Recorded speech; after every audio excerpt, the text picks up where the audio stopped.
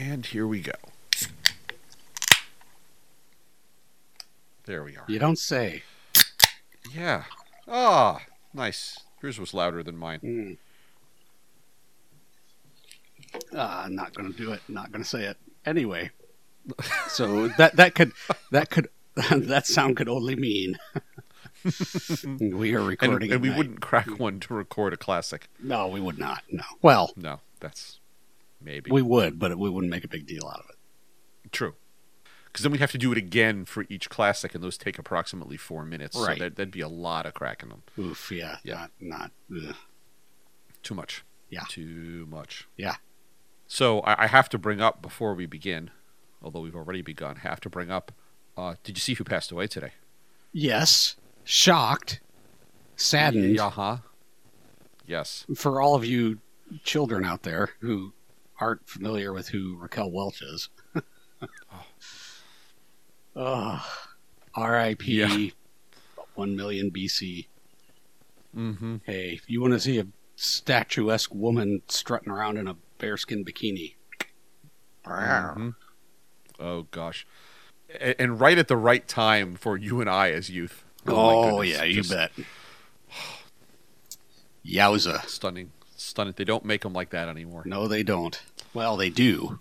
I think they roll off assembly lines, but I think those were all natural.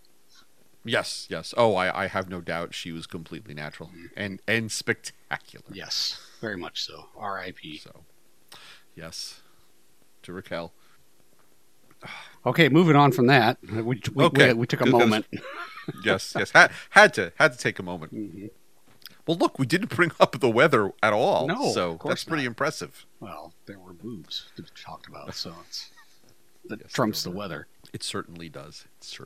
There goes our last female listener. Nah, I don't think so. I think women are more enlightened these days. They can accept that. Really? I wouldn't. That's my story, and I'm sticking with all it. right. You say what you got to do to make yourself feel better. You're not helping. I know. Not helping. Again, that could also be my middle name, not helping always. So anyway, I got a new issue of the New Brewer in the mail. So that must mean...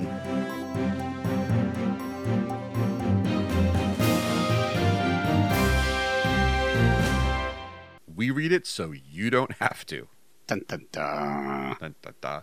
This was and you recall, I think I might have sent you like the table of contents in a picture. Yep. And you said, holy crap. Yeah, it's like at least 2 episodes in this single issue. Yeah. There's a ton of stuff to talk about here. The cover stories on non-alcoholic beer, we have gotten into that a lot recently, so we're going to save that for a little bit. Yeah. For fear of boring all of you and giving you the wrong impression as I drink my 8.2% Baltic Porter. Exactly.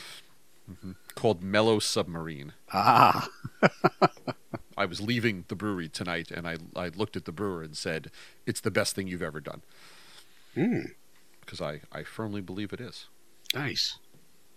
Quite tasty. So yes, we will... A whole bunch of stuff on the NA market, on NA brewing, a whole article just on NA yeast. So they really got into it. But we're going to save that for another one. Yep. Because we've been all over that lately. But there's so many other things that were going on in here. So many things, including some things that weren't in the table of contents that I am looking forward to bringing up with you. Ooh, secret stuff. Nice. Just extra little bonus items. So whenever my son and I go out in, somewhere on the weekends, we stop for a bacon, egg, and cheese sandwich at the deli. Of course you do. And of course we do. And when you eat your sandwich and underneath it in the tin foil, there's like leftover bacon. That's bonus bacon. Bonus bacon. Bonus bacon's the best. Nice. So always good to get a little bonus bacon in your issue of the New Brewer. Mm-hmm. Well, what are we going to entertain our fans with for now? Not the bacon isn't enough? Bacon's not enough? What else do you want? All right. So, a whole bunch of things in here that were really interesting. One of the articles was called Beyond Beer. And it was about breweries going outside of beer. And we've talked about your favorite thing, which are hard seltzers. Yummy. Grown. Yeah. But what I found interesting about the article in particular, and this is the chemistry and the formulation behind them, was the concept that mocktails and cocktails and kombucha and all this stuff, at least the way they're describing it, and you can poke some holes in this, is that a lot of these breweries are using the same approach they've been using to hard seltzers, which is that it's a neutral fermented sugar base, and they just mess with the ABV and they mess with the flavor profile to turn it into a cocktail, Yes, parody basically. absolutely. But it's not requiring. I mean, no one needs to get a distilling license. You're Nope. just using high alcohol fermented sugar. Pretty much. Yeah. There's no distillation. You're using distillation is the process of removing water from alcohol, or alcohol from water. That's not what we're doing here. We're actually brewing. You're leaving all that stuff intact. So you're feeding yeast with sugar to produce ethanol. Where that sugar comes from doesn't matter. So let's get it from the most cost-effective place, which is usually not malt. It's usually corn sugar, dextrose, or something like that. So you take a yeast that's very, very high attenuating, and you dump in a bunch of sugar. You put in some nutrients, and you turn on the heat, and the yeast does the rest. I mean, I'm reading this, and all I can think is, you're picking up a can with, I don't know, a gin and a quote unquote, gin and tonic seltzer or whatever it is in there, and it's really just, a bunch of Smarties dissolved in seltzer. Well, maybe. I'm not sure. I know that some of those, I think Seagram's is one of the larger ones that does the cocktail in a can thing, and those are made with liquor, hard alcohol. So, but they're not, it's not all like whipped up in a single batch. They're actually tank mixing it, or mixing it on line and putting it in cans. Whereas like these hard kombuchas and hard lemonades and all that kind of stuff are, as you explained, basically they're making a neutral grain spirit from a high attenuating yeast, and back blending it with sugar and flavorings, natural flavorings, quote unquote. It's candy. Yeah, it's exactly what it is. It's candy.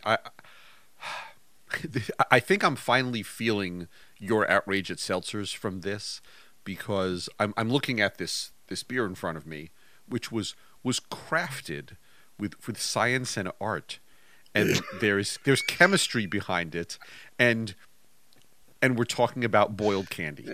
Boiled candy. Well, it makes me sad. I think there are probably some brewers out there that would disagree with you that it isn't just that simple. However, I would say those brewers that want to be that vocal about it are being extra pompous, because it is pretty simple. Now, I'm not saying it's easy to make something that tastes good. Sure. But it certainly isn't. It doesn't require the same level of craft that beer brewing does. That's for sure. Now you don't know it, but you have led me perfectly into the next point of this article when you say it takes work to taste good. Mm-hmm. So they were talking about Cape May Brewing for a bit, which is down at the southern tip of New Jersey. Oh yes, I've actually been there a couple of times, mm-hmm. but back when they were tiny and no one knew who they were, I had spent a couple of family vacations down there, and we'd pop in. They've since grown by leaps and bounds. So they have done some seasonal stuff. They did a hard lemonade, and they did a hard tea in collaboration with Wawa. Now, do you know Wawa? Yeah. Okay, so Wawa's like for those who don't know it, because it's regional, Wawa's like a 7-Eleven or a Cumberland Farms, or I don't know what they are out by you. It's a stop and grab, a hot pretzel and a Coke and some Tylenol. Yeah, kind it's of a place. We have a brand around here called Quick Trip, Mm-hmm. and it's a Wisconsin regional. What do you call them? Convenience store, gas station Convenience thing. store. Yeah. Mm-hmm. Yeah. So the article was talking about the work Cape May Brew was doing, and that the hard lemonade and the Wawa hard tea, they made a hard tea with them, was sold. There were lines going into Wawa for the hard tea, not just for the Bavarian cream donuts, actually for the hard tea. So Wawa actually came to them, and this is the part that when you said it, they've got to work on flavor and all that.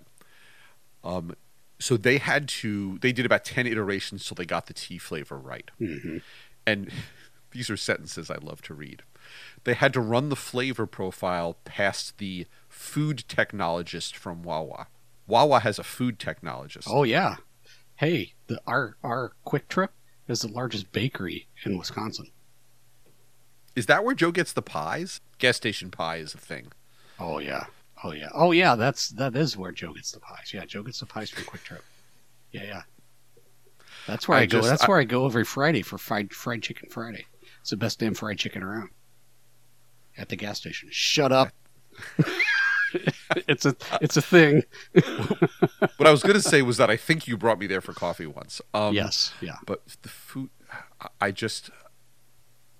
don't know. The concept of a food technologist at the convenience store just boggles my mind. Mm. Well, you are easily boggled, so I am easily boggled. But how do you explain that to your grandparents? What are you doing for a living again? I'm the food technologist at the gas station. Grammy. I'm the food technologist, Grammy. It made me chuckle.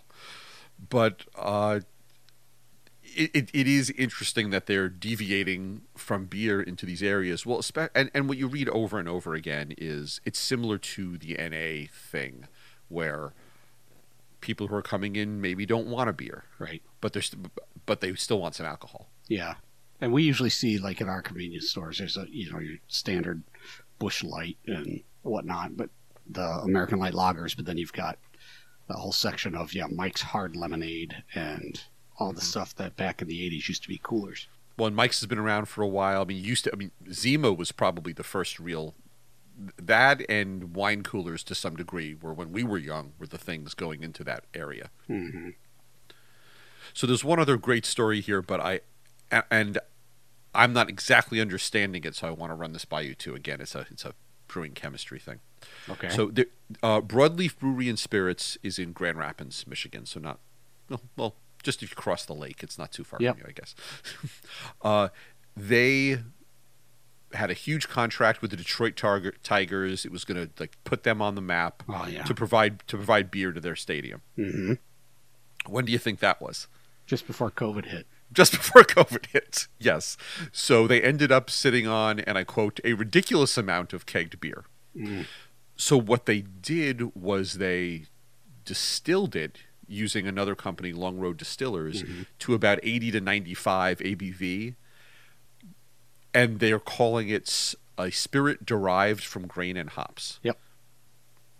So the Vintage did that as well here in Madison. They took a bunch of their Woodshed IPA and distilled it into basically a whiskey. And then they aged it. How does You've never seen that? I've never seen that. Yeah. Yep. So I mean, as you would expect. Well, so like when you make whiskey or any other hard alcohol, you got to start off with an alcohol, and that alcohol comes from fermentation. So they're all making some sort of mash and fermenting it to get the alcohol, and then they're just distilling off the alcohol and leaving the water and the other stuff behind. So as you can imagine, you take a bunch of beer, let's say it's a modern beer, it's probably 7.5%, 8% anyway. And so you're going to take all that liquid and you're going to concentrate it down to whatever, percentage alcohol you're going to get, 60, 70% maybe. And so you're going to lose a bunch of liquid and a bunch of non-volatile stuff. So what's going to come over? Is it going to actually taste like beer? No, it's not going to taste like beer. It's going to taste mostly like burning. And is it going to taste like hops? No. Because the boiling point of a lot of those compounds is a lot higher than alcohol is, and that's going to be lost during the process. So not likely to see anything that even resembles the base beer. It's just like hooch at that point. You're just using it for the alcohol. Yeah. It's just hooch. Using it for the alcohol was my fraternity name, by the way.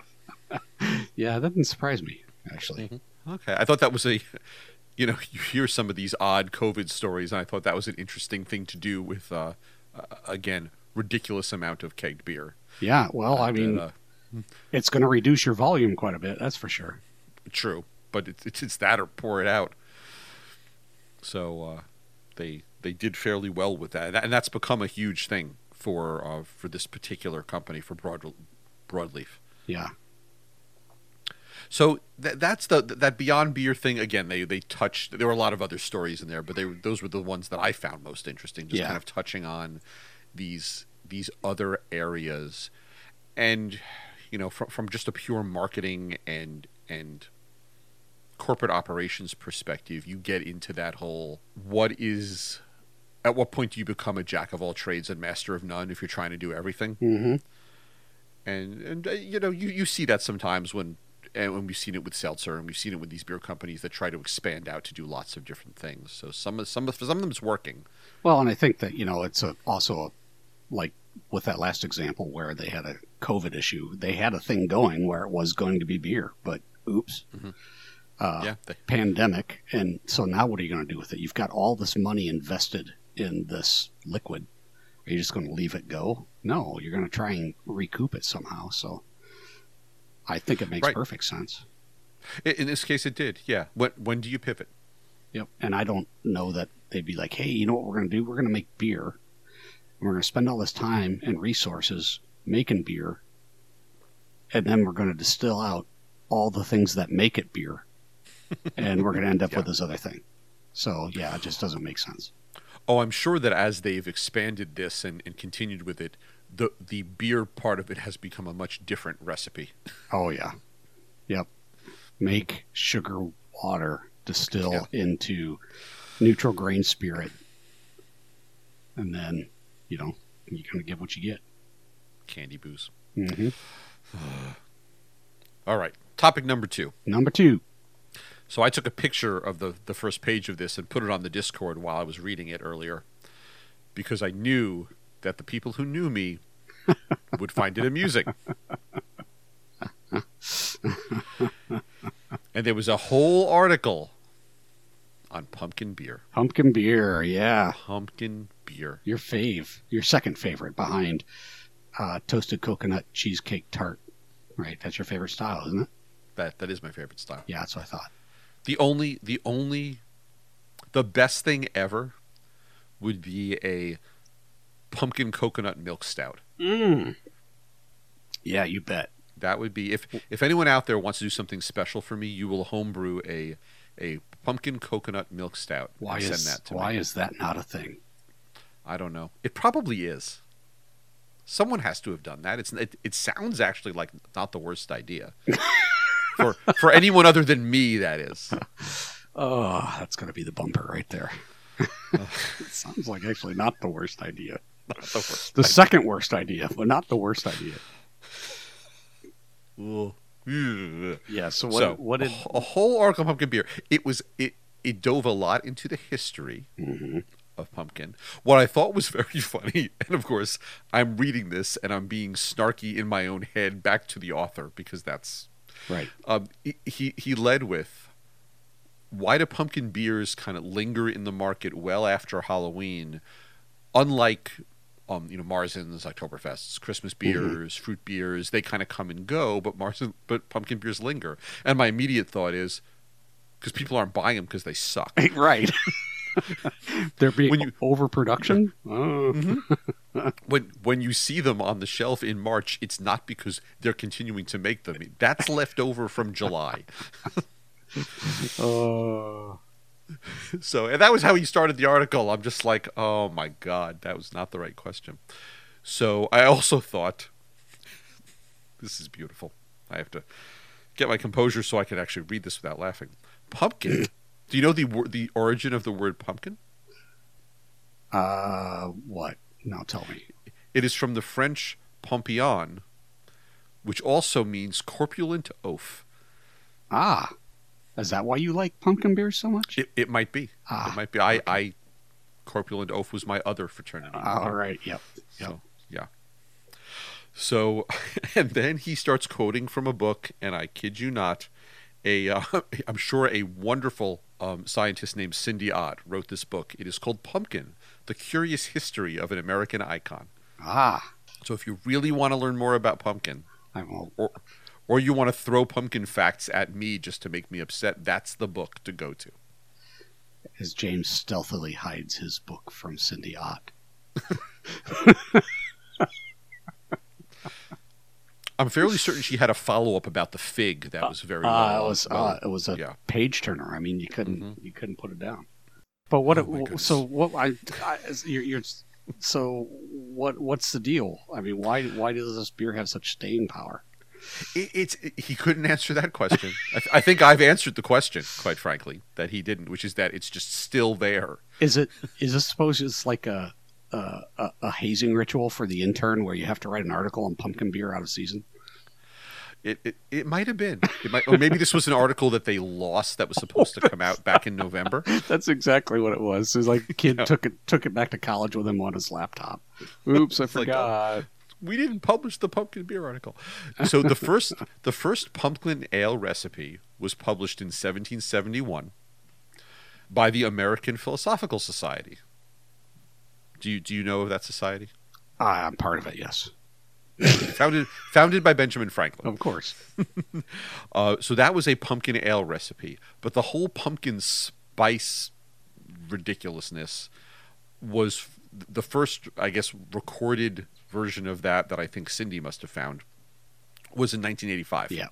Yep. It was Buffalo Bill's brew house in Hayward, California that first threw all the ingredients in. And who was summarily executed. Should have been. Or he bought an island, right, from selling the pumpkin spice concept out there. Mm-hmm. So, and as we know, allspice, ginger, nutmeg, cinnamon, cloves, cardamom, orange peel, vanilla, right. All that fun stuff. It should be called pumpkin pie beer, not pumpkin beer. It should be. Mm-hmm. They grazed over the fact that, yeah, for the most part, canned pureed pumpkin is what people use, but they did talk a few times. They mentioned Papazian and that, roasting sugar pumpkins is the right way to do this, mm-hmm. which we've talked about many times. There is a pumpkin beer festival in Seattle every year. It's going on 18 years now. Great. I think you and I need to go there just so I can, I don't know, get into a fight. I don't know. I have two problems with that. One, okay. Pumpkin Beer Festival. Two, Seattle. Yes, I knew you were going to say that. I knew Seattle was going to be part of your problem there. Yeah. And of course, they end the article very tongue-in-cheek talking about, I guess there was a survey last year or something around things that shouldn't be pumpkin. Beer didn't end up in that list, but things like there was pumpkin spice spam that came out last year. Oh, yeah. Yeah, I saw that, an advertisement for that. Yeah. And of course, Cheerios does it, and Starbucks, of course. You all know how I feel about pumpkin beer, and just how if it's done correctly, it can be wonderful, but it's not ever. Well, like all good things, it takes skill and time and resources, and those are things in short supply in the brewing industry today. I would like to bring Cindy onto this podcast at some point. And we can do a two-parter for a full 90 minutes about the curious history of pumpkin. Go for it. I'm down for that. Okay. I'm going to reach out to her. You do that. I think we need more pumpkin. God help me. You heard it here, folks. Mm-hmm. Gregg needs more pumpkin. Mm-hmm. I couldn't believe it when I turned the page and there was the pumpkin beer article. Just couldn't believe it. I'm with you. I think they screwed up and they forgot to publish it back in October. Yes, that's all. That's the only thing I can think of. Why else would you do a pumpkin beer article in February? Oh, that's totally what happened. Oh, not fair. Not fair.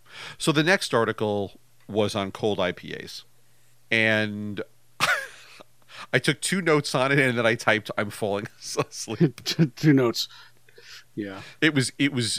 I have to be honest. I have zero interest in cold IPA as style. It's like brute IPAs. I'm like, what? Why? What? That's just another thing, I think. But Yeah.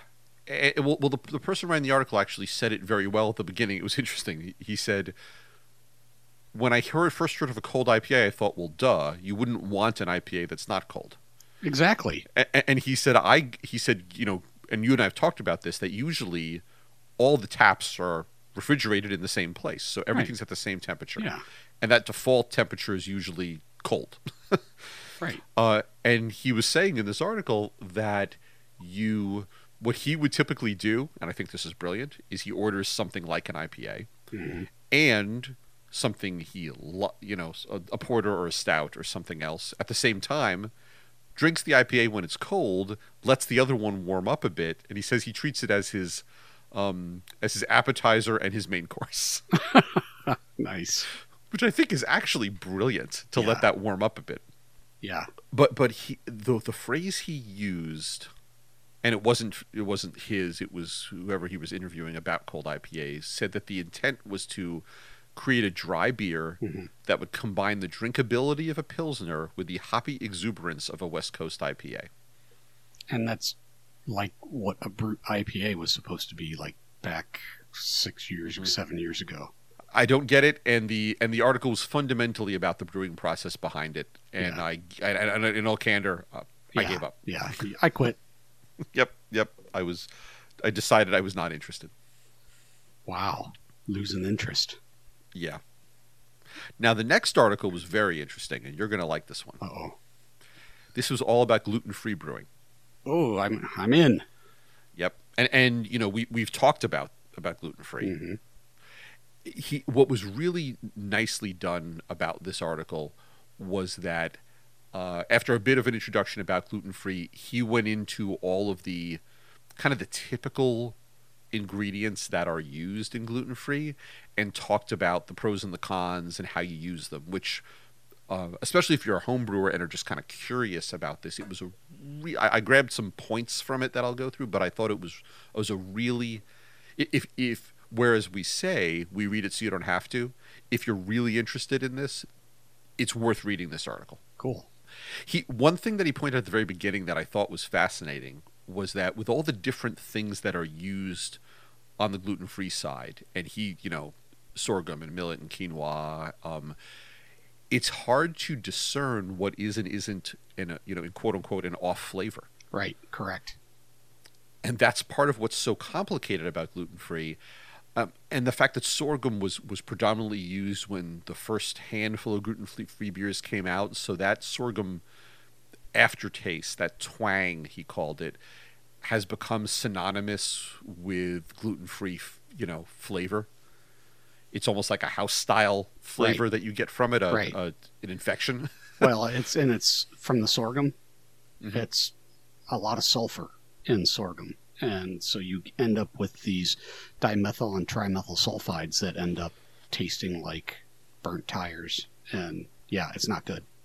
Yeah, and well, you in particular are so sensitive to the sulfur flavor. I mean, we all know that because you go on a diatribe. I just whine about it constantly. You do. Yeah, you do. Can we talk about pumpkin beer again? Oh, he did make the point though that with sorghum, for a while there you could really only find it as a syrup, but malt houses are starting to carry it because it's becoming more and more a thing that people are looking for in their brewing, which is good. Just like with NA brewing and beer growing, it's great that the availability for these things has increased. Yeah, and I could go into as to why sorghum was a syrup, but I think it's good that they're starting to carry sorghum as a grain to use for brewing now, but it's going to require a whole new set of skills. Sure. And a lot of this, as I go through some of these ingredients, a lot of them have to do with having the right enzymes, having the right levels of protein, things that mess with your brewing process. Right. As you well know. He talked about sorghum, talked about rice, and said rice is great because it's very neutral in terms of those flavors, but the lack of protein does limit your fermentation. And it can, if you don't use it just right, you get a celery or a wintergreen flavor to it. Correct. And that's I mean, that celery flavor just makes me cringe.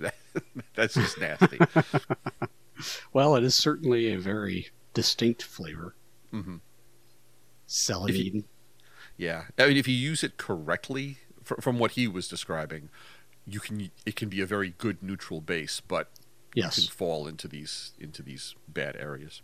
Well, and it depends on the kind of rice you're using too, because it's not rice isn't rice isn't rice. So it's a bunch of different varieties, and yeah. So I buy that, and wild rice, which really isn't rice, uh, makes an absolutely incredible beer, but Huh. it's takes a mortgage to make it. So Hmm. because it's so expensive. But what else? What else? So besides rice and they talk about millet and talk about Yep. buckwheat. Yep. Talked about both of those.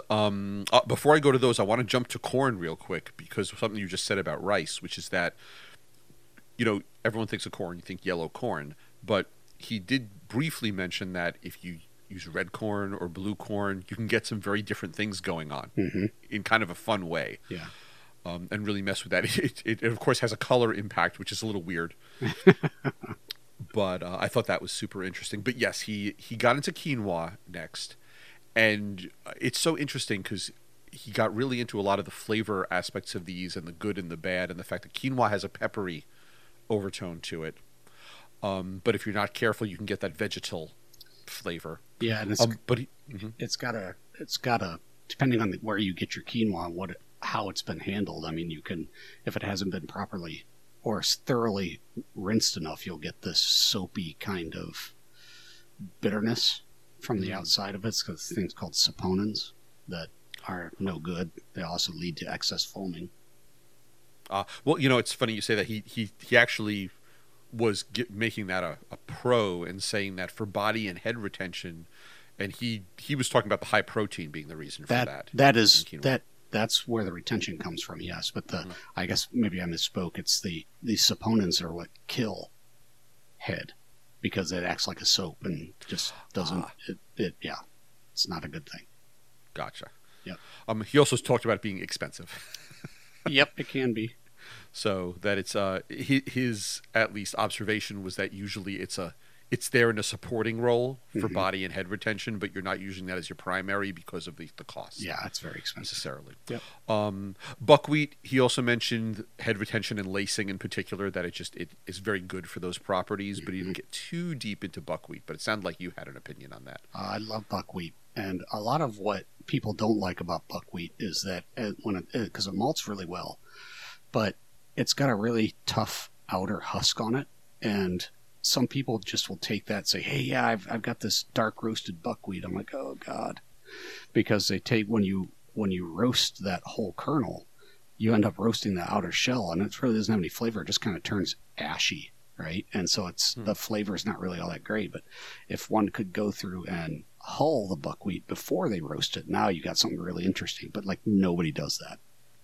That sounds like a lot of work. It is a lot of work, and you have issues when you're hulling the grain that you could break it, and if you break the grain open and expose the germ, you have fats and all kinds of other stuff going on. But blah blah blah. Shut up, James.